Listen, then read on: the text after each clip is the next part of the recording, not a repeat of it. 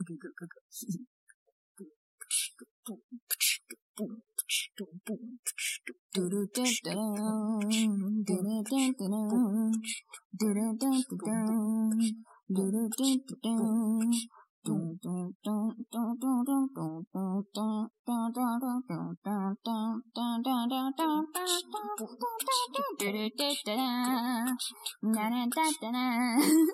muffin, my head, my muffin, my head.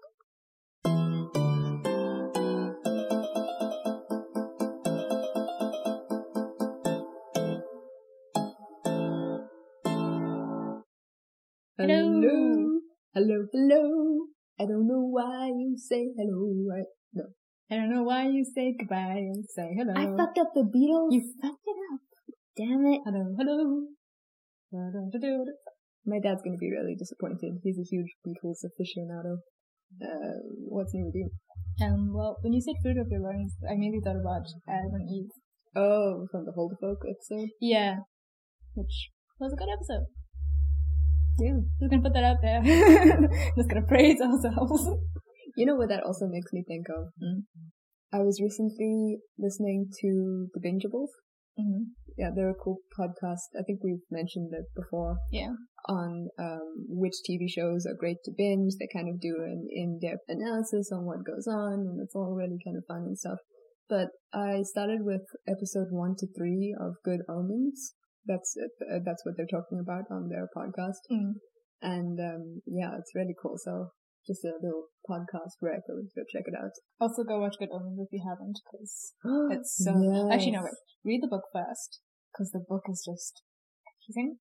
And then then watch the series quickly. So it's interesting, right? Because I think I'm going to possibly... No, not disagree with you, but I'm going to suggest that it's actually not 100% necessary to have read the book. I think the only thing is when you go into it, when you start watching like from episode 1, you need to realize that this is going to be wacky, it's going to be bizarre, and that's what they're going for. Like, don't expect normality. Yeah, no, I mean, the reason why I thought maybe read the book first, because there's so many like small references to it that you might not, I mean, as you said, it'll come up as bizarre. Yeah, no, I mean, don't get me wrong, reading the book completely enhances the TV show, because you're like, oh wow, they included that, and you know, this works so well and whatnot. But what I'm saying is, it's not a case where, like, especially if you're not necessarily a book lover, or you're not really into reading, it's not a case where you need to have read the book to understand the show. Because the show on its own is absolutely brilliant. David Tennant and Michael Sheen just have the most insane chemistry. And I mean that in all possible connotations. Also, you think that David Tennant wouldn't look good in that hairstyle and sometimes the outfits, but he somehow makes anything look good. Oh, right, I am hot for DT in red hair. Okay. I mean, it's out there now. I don't usually like gingers. I mean, I don't mean that in an offensive way. You heard it, yeah. I don't mean I don't like them. I mean, like, it's not my love language or whatever. You have a ginger cat. Yeah, and I'm not attracted to my ginger cat sexually. You'll be happy to know. Yeah, so I'm not usually into ginger guys or whatever, but he looked so literally lit. even like that goatee that he had at one point. I'm like, your hair is actual fire. His eyes are actual fire. Right, but yeah, it's absolutely amazing. It's funny, and if you are already a Neil Gaiman fan, then you'll be really pleased because his distinctive style comes through so well, I think. And Terry Pratchett, of course, R.I.P. Yeah. This is not an ad, by the way. We're just gushing. We're just fan calls. Yeah, we are not promoting Amazon Prime or Good Omens, but we are the official PRs of David Tennant. Yeah, we are. Yeah, we work for him. I mean, also Hi, David, notice me, please. If Amazon Prime wants to contact us, yeah, you know, we won't say no. We won't even say maybe. We'll say yes. Did we even mention Amazon in the previous episode? Jeff Bezos needs to get us on the payroll. I am ready for that. Did you hear that? It sounded like a bunch of marbles. Yeah, it sounded like the lady who lives in the apartment right above us either threw marbles or possibly ceremonial bones. Yeah. So people are trying to predict when lockdown level 4 is going They're to just end. using a lot of different methods. I mean, I don't think she's going to listen to us. I'm going to say this. I'm pretty sure she's not actually an old woman, but an alien, because there's some really strange noises that come out from there, and I think she sheds her skin daily. Oh, that reminds me of that Doctor Who episode. It was on the 11th Doctor's run. It's the one with James Corden in it. Remember, his name is Craig, and he's got this alien tenant living upstairs that he doesn't even know about. Because there's a perception filter on the top floor. And according to the building's blueprint, it doesn't actually doesn't even have a top floor. Yeah. So what if there's actually, like, on record, there's nobody actually living in the flat in the room above us? And we've just been hearing, like, these scraping noises, shuffling. There's been same strange banging noises, and now these marbles. Yeah, we could actually be haunted. Explains so much. Anyway. Well, this is being very on topic. So you got any news? Oh, so talking about lockdown level 4, I realized that people listening in other countries might not know what the hell we're talking about. So just to quickly put that a little bit in perspective, the lockdown from around, when was it, like the 25th of March? Yeah. It was called lockdown level 5, where everything was closed. You couldn't go outside for any other reason other than an emergency or to get groceries. Yeah.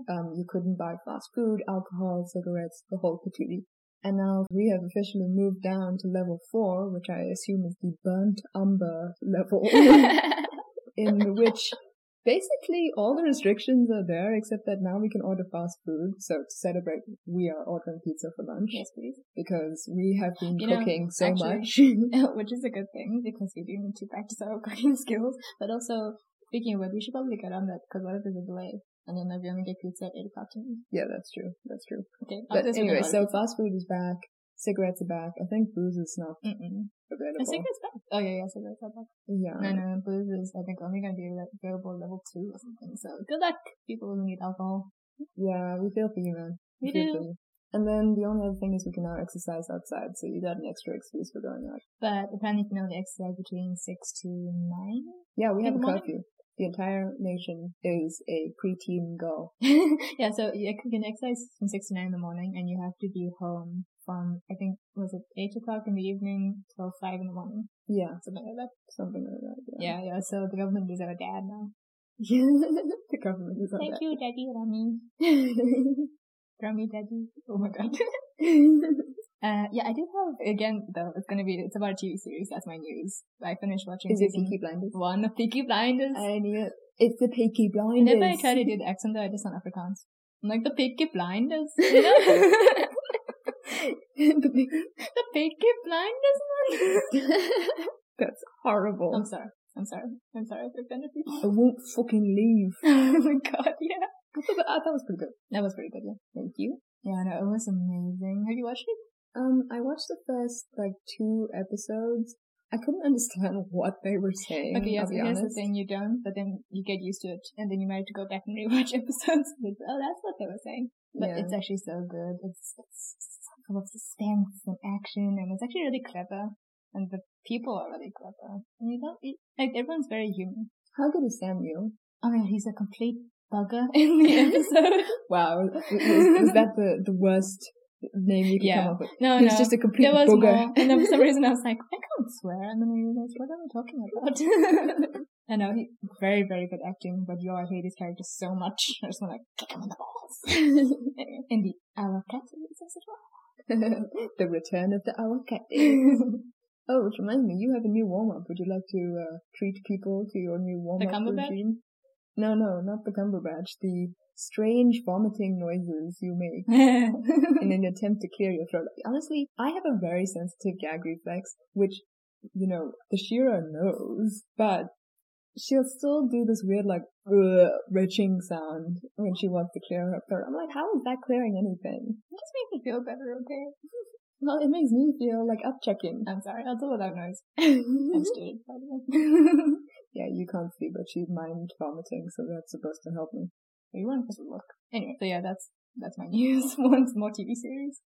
Okay, all the TV series recommendations. Also, my master's is going well. Oh, good. You're almost done, right? I'm hoping so. Maybe just a few more drafts and then done so. Hey, nice. I mean, it's only like 72,000 words. It's not 72,000 words. It goes on forever. It doesn't. It's like 50-something. It looks like Chidi's philosophy book in The Good Place. Which, is yet another TV recommendation. This is just a TV series show now. Yeah, this has really become a TV series. How many have we talked about? Like from yesterday. Yesterday? Yeah. From the last episode. Okay, anyway, let's get back on topic. What are you talking about today? Oh, you want me to just go on with my story? You done hearing me talk? Oh, sorry. Did you have something else? I was going to talk about my brownies. Oh, sorry. No, come on.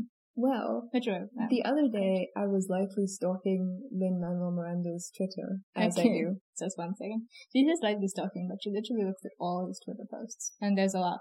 Okay, they're called Nightly. Tweets, Grandma. Whatever. Nightly. I mean, I don't have Twitter, so I literally Google which is even weirder. His Twitter handle and then scroll through them for like a couple hours. But like, he's just so good at tweeting, man. It's not my fault.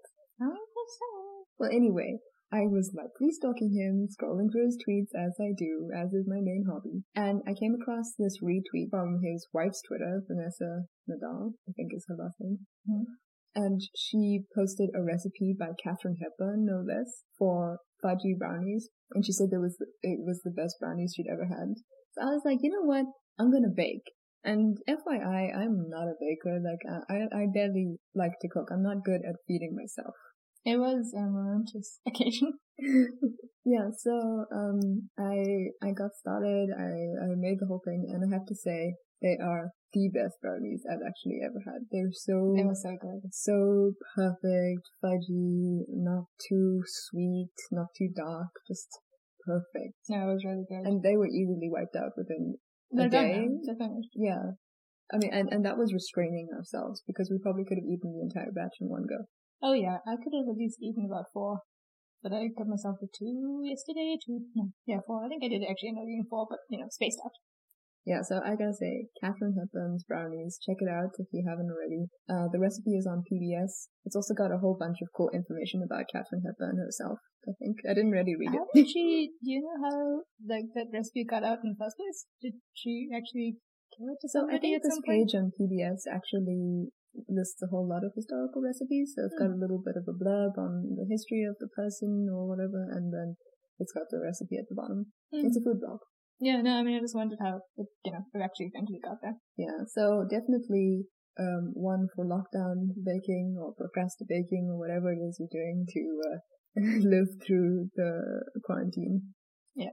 Alright, let me get on with it.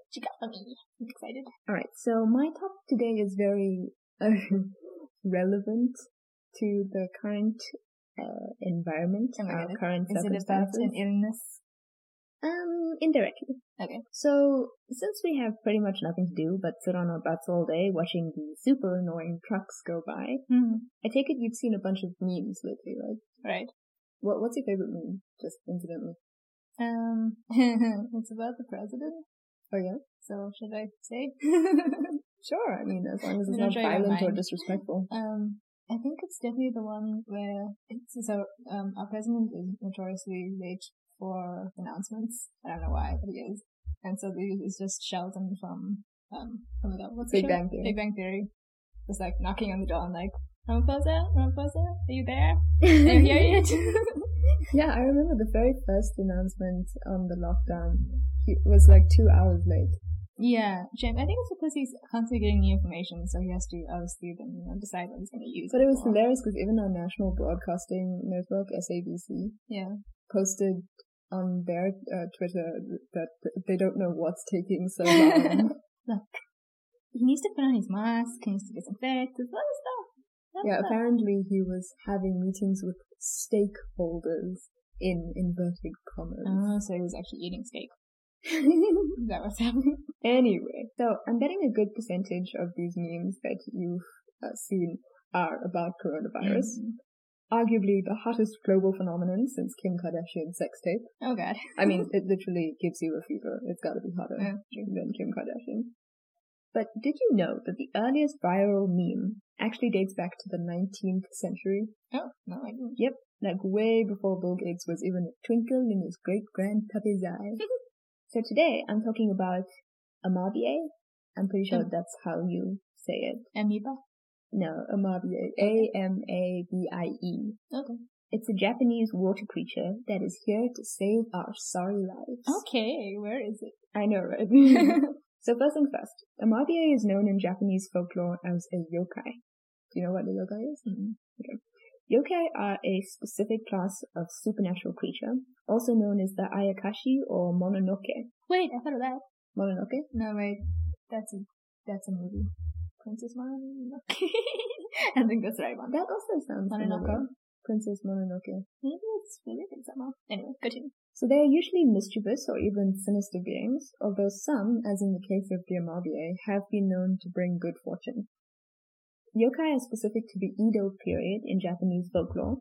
That's a period from around 1603 to 1868, which was a time of relative economic and political stability for Japan. Mm-hmm. So they were under a fairly oppressive regime at the time, but it was a regime in which there wasn't really much in the way of conflict, and trade was booming and so on and so forth. So yeah, it was good times. It was the worst of times. It was the best of times.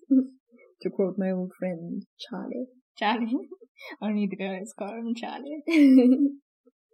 Now, the Amabie itself dates back to 1846, and this is the story, the origin tale, as it were. All right. One night in mid-May, a government official spotted a mysterious green light floating in the sea water of the Higo province. Oh god, and then he followed it? Which, by the way, is now known as the Kumamoto Prefecture. Oh. Upon investigation, the light turned out to be a luminescent green fish-like creature with scales, long flowing hair, 3 legs shaped like fins, and a beak. Wait, what?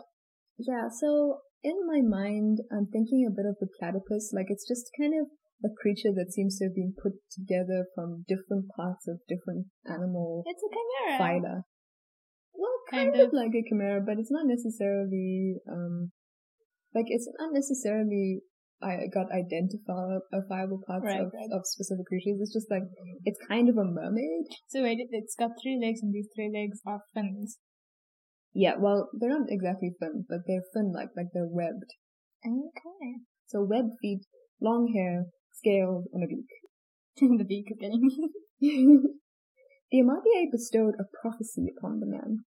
It predicted that for the following 6 years, Japan would have a bountiful harvest, but that it would also be ravaged by plague. Okay. So it would be 6 years bountiful harvest, then horrible plague. Mm-hmm. In order to ameliorate the plague, and you're going to love this part, the Amabie instructed that an image of itself be drawn and shared as widely as possible. Oh my gosh, clickbait! Well, basically, Amabie was trying to become the first ever influencer. It was like, subscribe! Through the traditional advertising method of share, like, and subscribe, or die of plague, you puny mortal ape creature. Cool, maybe we should try that method. Yeah, subscribe to us or die of coronavirus. It's really your choice. I mean, I'm not saying you will die of coronavirus. I'm only saying that if you do, it was only your own fault. It was karma for not subscribing. I like this new aggressive technique. It's going to get us nowhere. So despite the bizarreness of these events, the Japanese media took this scaly Kylie Jenner wannabe quite seriously. Kylie Jenner? Well, I mean, I'm thinking, the long flowing hair, the fins. So, the Japanese media went all out. They published not only the story of the government officials' encounter with the creature, but also a woodblock print that was widely disseminated throughout the country. Okay. And you've got to see this woodblock print. I think we'll put it on our Instagram. But it's the most hilarious thing. It literally looks like it was drawn by, 10-year-old me. It's the most... Are those supposed to be feet? Yeah, those are the 3 feet. Oh, and it sort of just hovers over the sea, does it? I don't think it's supposed to be hovering over the sea, to be honest. Although it could be a sign of the Amabie emerging from the water. Yeah. But then you shouldn't see the end of the feet. Yeah, we don't mean to insult the artist. It's just, I have to be honest, it looks really like a kid's illustration. Also, did they do it earrings? No, I don't know what that is, honestly. Anyway, there were, of course, copycat sightings of the Amabie after that. Notably, the appearance of a land-based ape creature. Of course, land-based ape creature. Isn't that us? Yeah, I was about to say, it could have been actual Kylie Jenner beta version 1.0. Another source I found says that Amabiae may be a variation of a similar supernatural creature named Amabiko, yet other versions have Amabiae as a 3-legged monkey creature rather than some kind of mer-person. Okay.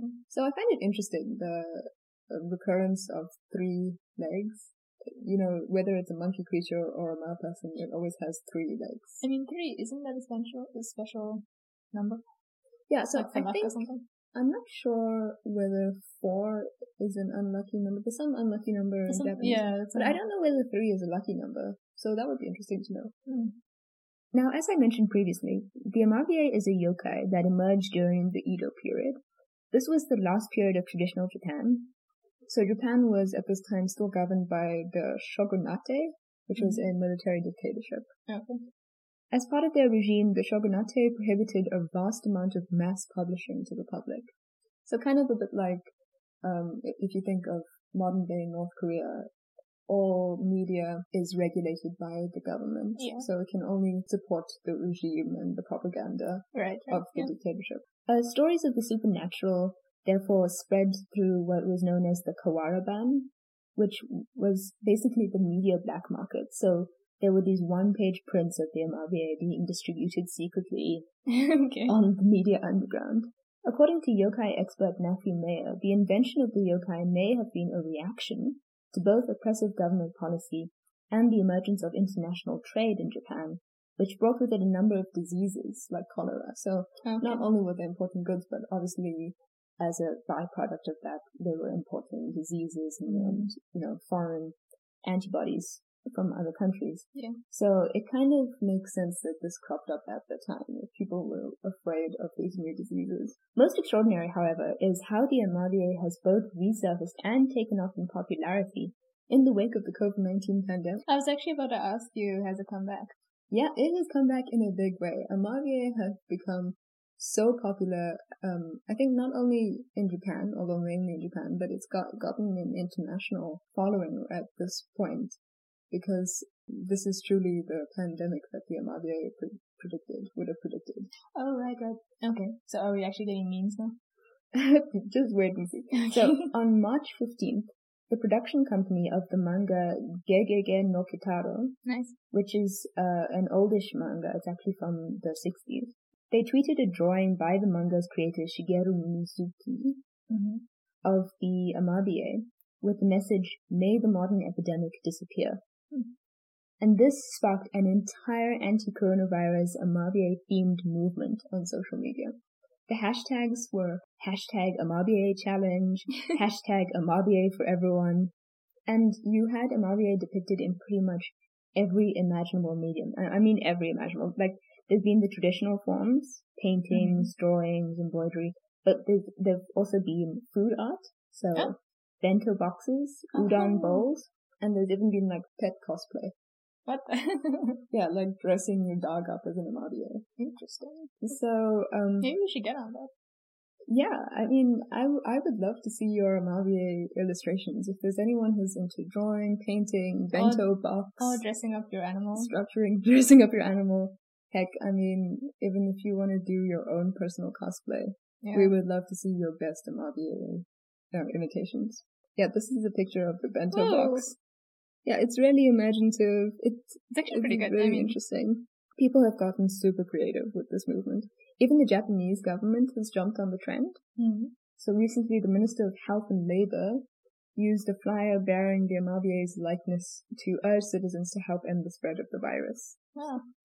I just thought, given all the bad news we've had recently, with the countless deaths, reports of violence, and even your smaller losses of everyday pleasures like sport and cinema, Amabiae is both a uniting force. It's something that has really kind of helped Japanese people rally together around the symbol. And it's also, to be honest, just a story of hope. Yeah, I think really nice. Maybe we should try to get it going in South Africa. Or unless it's already going.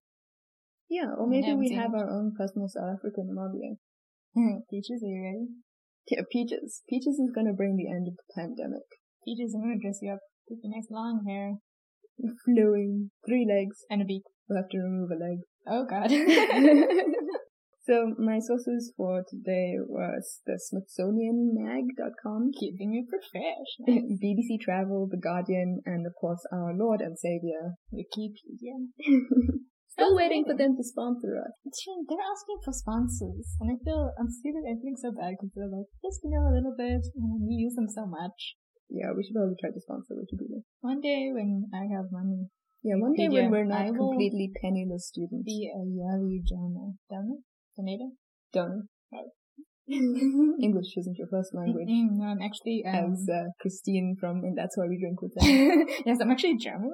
I feel like we quote podcasts quite a lot. This is legendary. Podcast where we quote other podcasters. Exactly. Everything's just ripped off. We apologize. We're sorry. Okay, we're actually going to get copyright infringement suits coming our way. Okay, hit me with your best shot. Hit me with your best shot. We're doing the singing podcast again. I think we should transform this into a singing podcast. It will get 0 subscribers. I'm ready, okay? Mine is 50 likes. I'm the next Justin Bieber. I'm the next Camila Cabello. Okay. No, I mean, I fully support you. The expression of complete disbelief on your face is really encouraging. No, I mean, anyway. So, today, I'm going to talk about a creature, or maybe figure, I'll say figure, called Anansi. Ooh, I know this. You do? I know this. Oh no, do you know everything already? African spider god. Do you know everything already? No, but okay. I'll tell you, I know it because I read this book by Neil Gaiman. I can't remember if it was called Anansi. Okay, I'll get the title just now. You carry on talking, I'm gonna Google. Okay, well I hope there's something that you don't know. So Anansi is from Akan mythology. So I'm just going to tell you a little bit of history of the Akan people. I think it's important to know. So the Akan people migrated from the Sahel region, which is a region of western and north central Africa, extending from Senegal eastward to Sudan, and the savannas of West Africa through Egypt, and they settled in Nubia. Nubia is now northern Sudan and southern Egypt. Now, around 500 AD, the Aksumite kingdom of Ethiopia managed to destroy Nubia and forced the Akan people to move west. They then established small trading kingdoms, and these kingdoms grew, and around 750 AD, the Ghanaian Empire was formed. Oh, I didn't even know there was a Ghanaian Empire. Right? I knew about the Aksumite. No, not the Aksumite. I have never heard of Aksumite, dude. Oh, it sounds like a type of rock. No, wait, Ethiopian... that's dolomite. Nice. The Ethiopian Empire was huge, actually. It was very...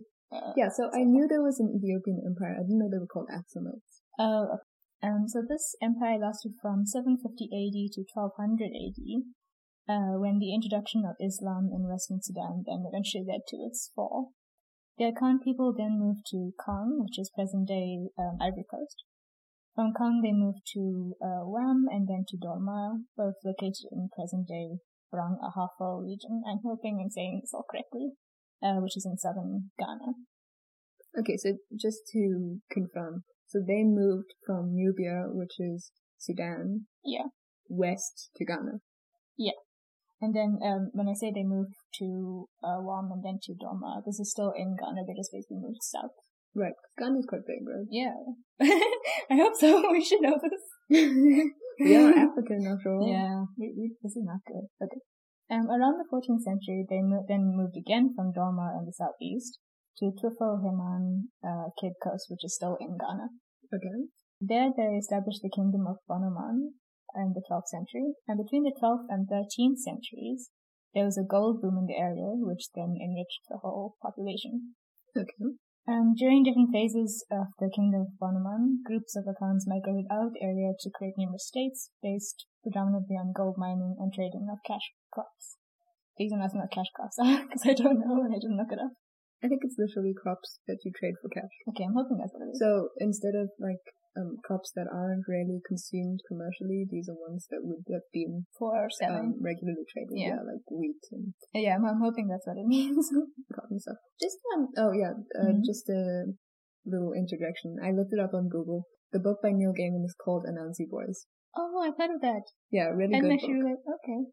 Go on, read that. So this gold mining and trading of cash crops ultimately led to the rise of the Akan Empire, the Empire of Ashanti. So that lasted between 1700 and to 1900. Oh, okay. I know of the Ashanti tribe. Okay. It's, I think, the biggest tribe in Ghana. Yeah, I think it's still a big population. Yeah. So they became the biggest gold mining population at that time. However, as always, this wealth attracted European traders, and first to arrive were the Portuguese, followed by the Dutch and the British. The usual suspects. Yeah. So now what happened was actually, I found this quite shocking. Various Akan states actually waged wars on each other in order to capture people and sell them as slaves to the Europeans. What? They were selling out their own people? Yes. Essentially. Yeah, basically they're selling their neighbors. The Europeans then subsequently sold the slaves, along with guns, back to the Akan states in exchange for Akan gold. Whoa, I found that very confusing. Okay, hold on. So you're saying that one state in Ghana sold people from a different state, also Ashanti people. I think so. To the Europeans. Then the Europeans sold the slaves back to them? They sold them back with guns for Akan gold. So I think so. So the Europeans were getting Akan gold, and the Ashanti were getting their people back plus guns. So it seems as though they were basically using actual human bodies and guns as a medium of currency exchange. Yeah, which is horrible. So that's what I understand by that. Do we know whether the Ashanti people already had a kind of slave caste? Were they already using slaves? I actually don't know. That's actually a really good question, and I can't answer that. I don't think so, but I assume they were if they were buying people, though. Yeah, maybe. I mean, I don't know before this. Maybe I don't know if it just started now. But Akan gold was also used to purchase slaves from further up north via the Trans-Saharan route to help clear the dense forests. So now it seems like some of the Ashanti people themselves, as you say, bought slaves from other states to help clear out these forests. So yeah, it does seem like they were in the slave trade. Jeez. About a third of the population of many Akan states were indentured servants, that is non-Akan peoples. Jeez, a third. And actually in 2006, Ghana apologized to the descendants of slaves for the role some of its people may have played in the slave trade. Okay, only 2006? Only in 2006. And this was when again? This was in the 15th and 19th century. Jeez. It was in the 19th century that this is really happening, yeah. Okay, so a bit late on the apology. Yeah. So the Akan people, especially the Ashanti people, fought against European colonialists and defeated them on several occasions. For example, apparently during the Anglo-Ashanti Wars and several other battles. By the early 1900s, Ghana was a colony of Great Britain, and on the 6th of March 1957, Ghana was decolonized. Woo, woo. But I mean, it's like 6th of March 1956, and then only in 2006.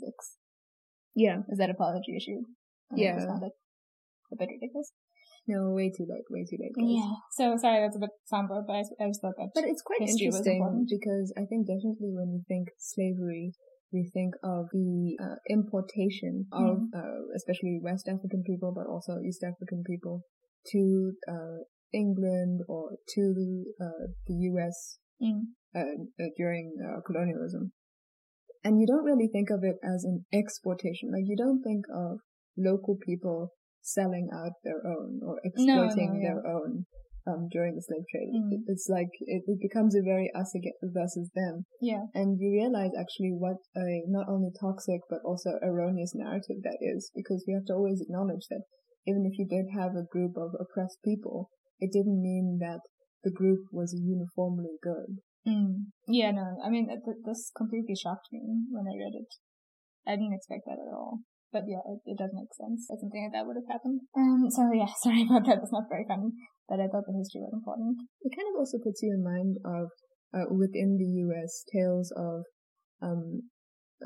like black free people from the north selling other black people down south. Yeah. You know, it sort of seems perverse, but at the same time you have to realize that people were kind of working in their self-interest, like to avoid being sold as slaves themselves, they kind of just sold out the next guy. Yeah, I mean, it's also when you are brought up and get involved in that kind of culture. I mean, this goes back into ancient cultures, like the ancient Romans did the same thing with each other. the Roman people enslaved Roman people and sold them. It's not like they only enslaved the Greeks.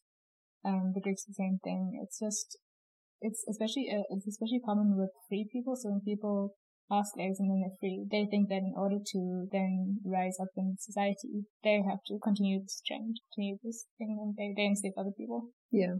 Because it's good for their reputation. So it's a very toxic cycle. But so Anansi himself. Now the myth of Anansi was passed on through oral tradition, and so we can't really know when the story truly began. Anansi is the king of stories, a trickster, a joke maker, and a teacher. He can be summoned by those with a gift for stories, either to listen to a tale or to help someone become a master storyteller. He appears as a spider, a man with spider-like features, or sometimes a mix of both, most commonly as a spider with a man's face or head, or a man with 8 legs, which is truly my nightmare. Yeah, I do not like spiders, by the way. That reminds me of Toy Story. Remember the toy? Oh, no, yeah. It was like a baby's head and on it had mechanical spider legs. Yeah, that's kind of what I'm imagining. That's gonna haunt my dreams. Which is worse, by the way, do you think? Like, man's body on spider legs, or the other way around? You know, a man's body on spider legs kind of also reminds me of that crab guy from Monster Inc. Oh, yeah. Mr. Water Snoot. Something like that. Like a chamber pot? No.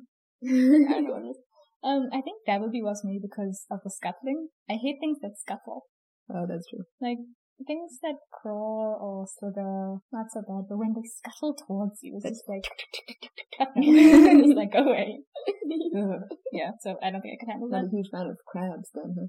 You know, yeah, the thing is that I haven't actually seen a crab. I mean, I've seen small crabs, that's fine, but like those monster ones, if they had to come towards me, I'm gone. Those Alaskan giant crabs. Oh, no. I would, thank you very much. So some stories speak about how Anansi created the sun, the moon, the stars, and the planets. Others speak of how he brought writing, agriculture, and hunting to Earth, and how he taught humans in the process how to take care of themselves.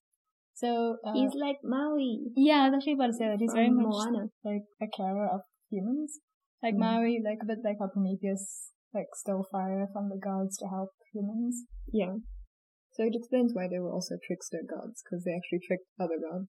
Yeah, not so much that they want to mess up the life of humans, they want to help us, but they have to then go against the gods. Can I just say, it's also so appropriate that he has the form of a spider, because if you think about it, you said he was also known as a storyteller, right? And a spider weaving a web is very much like what storytellers do. Exactly, yeah, it's amazing. So there's actually quite a few stories about him. I just want to tell one, though. This one is about how he brings stories to the world. So, ooh, I like that. Yeah. So the story goes that Anansi thought the world was a really dull and boring place because all the stories in the world were being hoarded in a box in the sky by his father Nyame. So he spun a silken thread and climbed to the sky and went to ask his father if he could take the box and give it to the people of the earth so that they can learn from the wisdom of these stories. Very generous of him.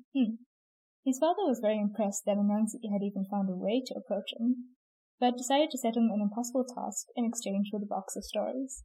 Wait, his father was impressed that Anansi had found a way to approach him. Wow, you thought your dad was unapproachable. Wait till you hear about Nyame. I think it's because he's in the sky, so it's kind of like, oh, you can't reach me.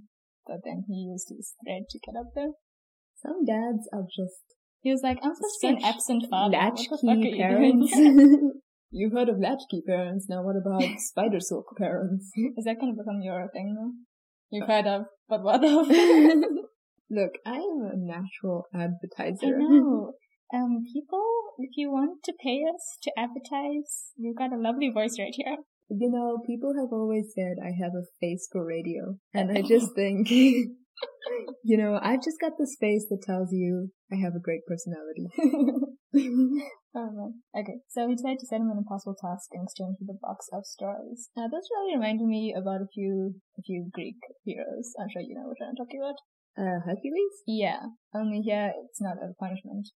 But this whole thing about setting heroes tasks in order to get something. It's interesting that it goes across cultures. Yeah, that is interesting. I suppose it's kind of the main linchpin of any oral tale, though. Like, there has to be some kind of struggle, or it doesn't. It doesn't, yeah. It's not, otherwise you're not a hero. Yeah, and it's not satisfying. Yeah. So, the task was that Naomi told his son that he must bring 4 creatures to him. The first creature, Onini, a huge python, Osebo, a hungry leopard, the deadly Moboro hornets, and the invisible fairy Momotia, who was famous for her greed, pride, and quick temper. Oh, cool. So as if the hornets and the leopard wasn't hard enough, let's just put in a fucking invisible fairy. And a python. So first he sat outside of Onini's lair, the python, and pretended to argue with himself, saying, "It is not," and "Yes, it is," one after each other, over and over. Onini soon came out and asked him what the fuck was going on. Is that paraphrased? Yes, that is. I'm sorry.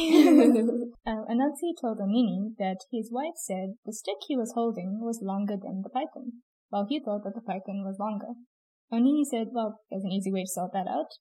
He would stretch himself out next to the stick, and they'll measure it. Anansi suggested that since it was difficult for the snake to stretch his curves to the full length of the stick, he should tie him to it, and then he could find out the true length. Oh yeah, that's not suspicious at all. Onini agreed, because he dumb, and he was caught. What we have here is that, you see the trick, Anansi's trickery. He used Onini's own vanity against him. I mean, yeah, you say trickery, but this literally all I'm getting from the story is dick measuring. Dude, come on, man. I mean, I think supposed to... No, but that's what I think this is. It's a metaphor for dick measuring. Okay, sure. Especially the fact that it's like his wife said. Yeah, no, and it's a snake. Stick is longer than you. Yeah. Okay. Okay, so next was Osebo the leopard. Anansi dug a deep pit, and the next morning he found Osebo trapped in it. Well, that's it? No. Oh. So, offering to help, he spun a rope from his webs, daring Osebo to use his strength to get out of the pit. When Osebo began climbing, he became entangled in the web. The more he struggled to get higher, the more tangled he got. Finally, he couldn't move, and he was caught. So I remember that Anansi has to catch and bring these creatures to Naomi. So you can't just catch them. Oh, yeah. So that's why he had to trick him into doing that. I'm wanted, dead or alive, but mostly alive. Then it was the Moboro hornets. Anansi cut a small hole in a gourd and made a plug for the hole. He then gathered water on a huge leaf and poured half over his head and half on the hornet's nest, ruining it. When the Moboro hornets angrily flew out, Anansi exclaimed that the rains had come early, but that the hornets could hide in the gourd. The first flew in, and then the rest of the hornets followed closely and were trapped. The rains have come early! Strangely, it's only rained on my head and my nest, but, because, weather's a bitch. And also my dad. Then finally he had to trap the crafty fairy Momotia. He knew this final task would be the most difficult, but he also knew of her weakness for yam paste. Ooh, gotta get that yam paste, It's like Nutella for the ancients. Anansi crafted a gum baby. A baby made out of gum. Somehow. What, like from a gum tree? I assume they didn't really go into details. I mean, I assume it wasn't chewing gum. Maybe, eh? That seems anachronistic. And he attached a web line to the gum baby's head, and set a bowl of yam paste that his wife had made into its lap. Soon Momotia came along and saw the yam paste, and went crazy. Unable to resist it, she asked the gum baby for permission to have some. Oh, great, gum baby, please, may I have some of this disgusting squash paste? Anansi pulled the web and made the gum baby nod its head. Wow, oh, he made a puppet! Yeah, basically. Momotia eagerly ate all the paste, and when she was finished, she thanked the gum baby, but it didn't move. Becoming annoyed, Momotia tried to thank the gum baby again, but it remained still. Finally, she became so angry that she slapped the baby. So much for the gratitude. I'm trying to be grateful here. Listen to me. And she slaps it. Pay attention while I compliment you. When she slapped the baby, sorry, I'm so sorry. Yeah, no, it's fine. But it reminds me of that TikTok. Oh, I don't know if it was a TikTok or a Vine. Yeah. Where someone was like, "Oh my god, you look so pretty today." And then the other person was like, "Thank you." And it's like, "Oh, just thank you?" And it's like, "Well, I'm sorry, that wasn't a compliment, that was a fact." Oh man. So she slapped the gum baby, but because it's a gum baby, her arm got stuck to it. She furiously attacked it with her other arm because obviously that makes sense, and she got stuck. So what did she do then? She kicked it, and her legs got stuck. To be honest, these people don't sound very good. Let me guess, she then headbutted it, and her face got stuck. They didn't go that far, but she probably would have. Basically, she was fully trapped, and Anansi managed to grab her. So Anansi took all 4 creatures to his father, and Nayame, declaring that Anansi had successfully completed the task, gave him the box of stories, which Anansi then released into the world. Aww. That's actually kind of a nice story. It is. He didn't significantly harm any of the I mean, the only thing creatures. Is that, what happened to them afterwards?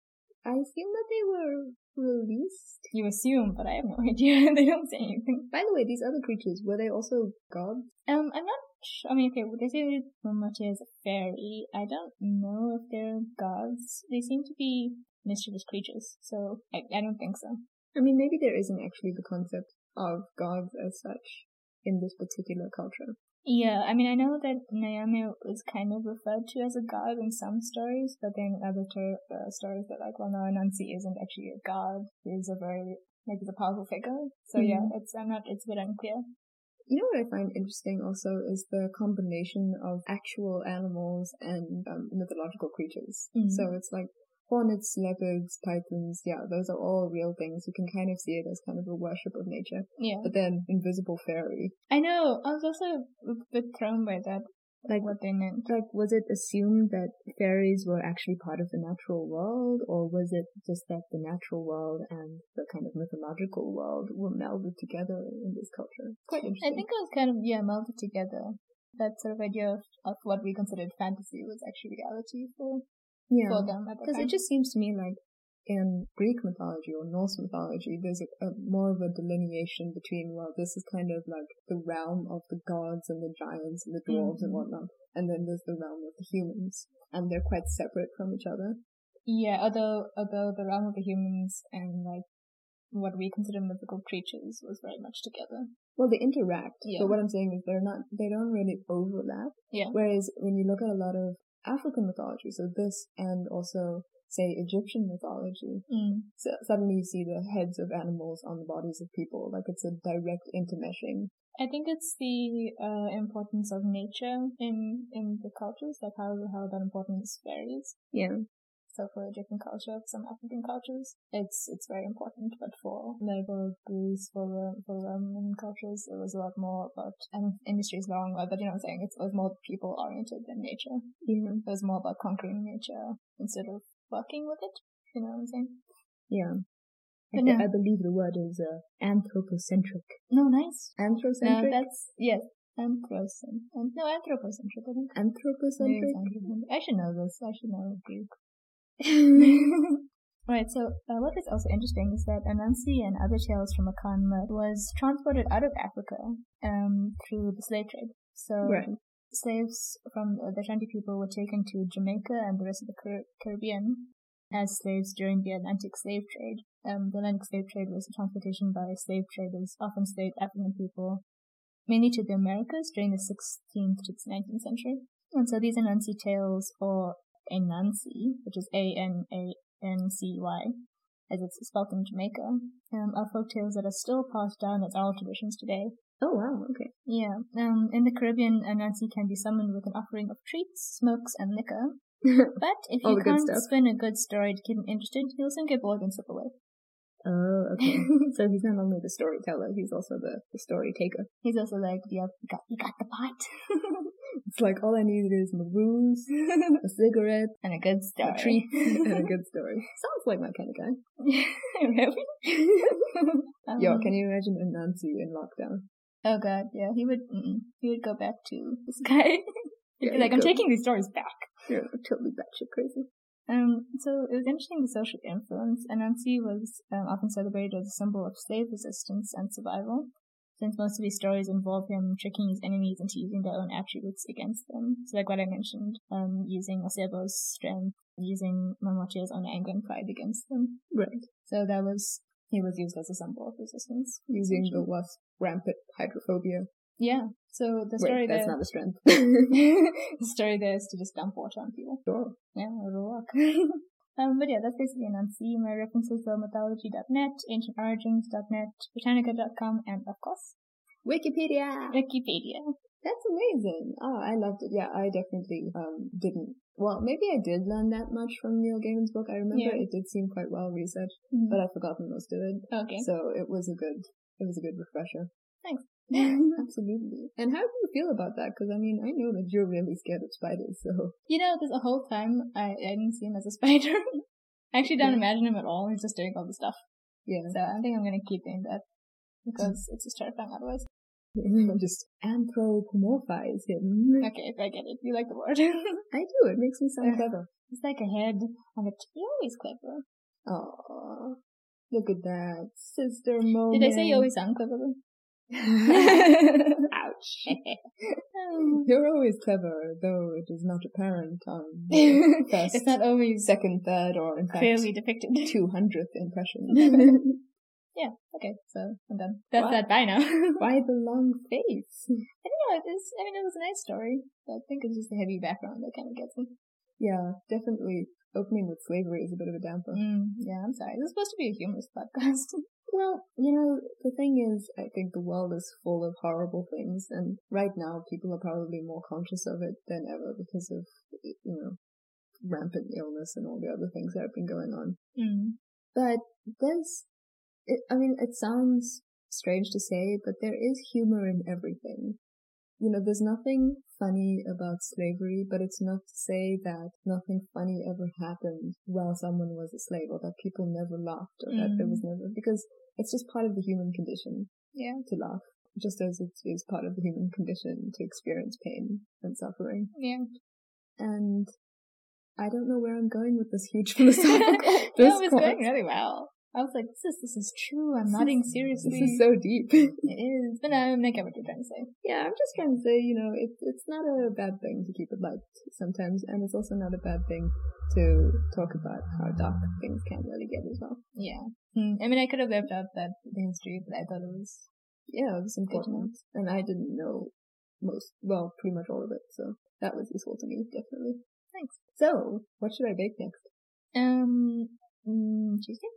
So many ingredients. Okay. What ingredients do you have? Flour, sugar, butter, eggs. Pancakes? Ooh, pancakes, yes. I'm ready for anything, really. Oh wait, I want to make donut holes. Okay, I'm especially ready for that. Let's go now. Yes. Alright, well, you guys go make your own sweet treats, or whatever it is that funky's your monkey. I don't think anyone says that anymore. Your amabier, as in Hashtag amabier, not amoeba. That's what I keep wanting to call it. Yeah, we're hoping that you're surviving the quarantine. If you're in South Africa, happy lockdown level 4. Yeah. And if you're not, hopefully you're not going too stir crazy. So until next time, stay safe, stay sexy, and stay legendary. Bye.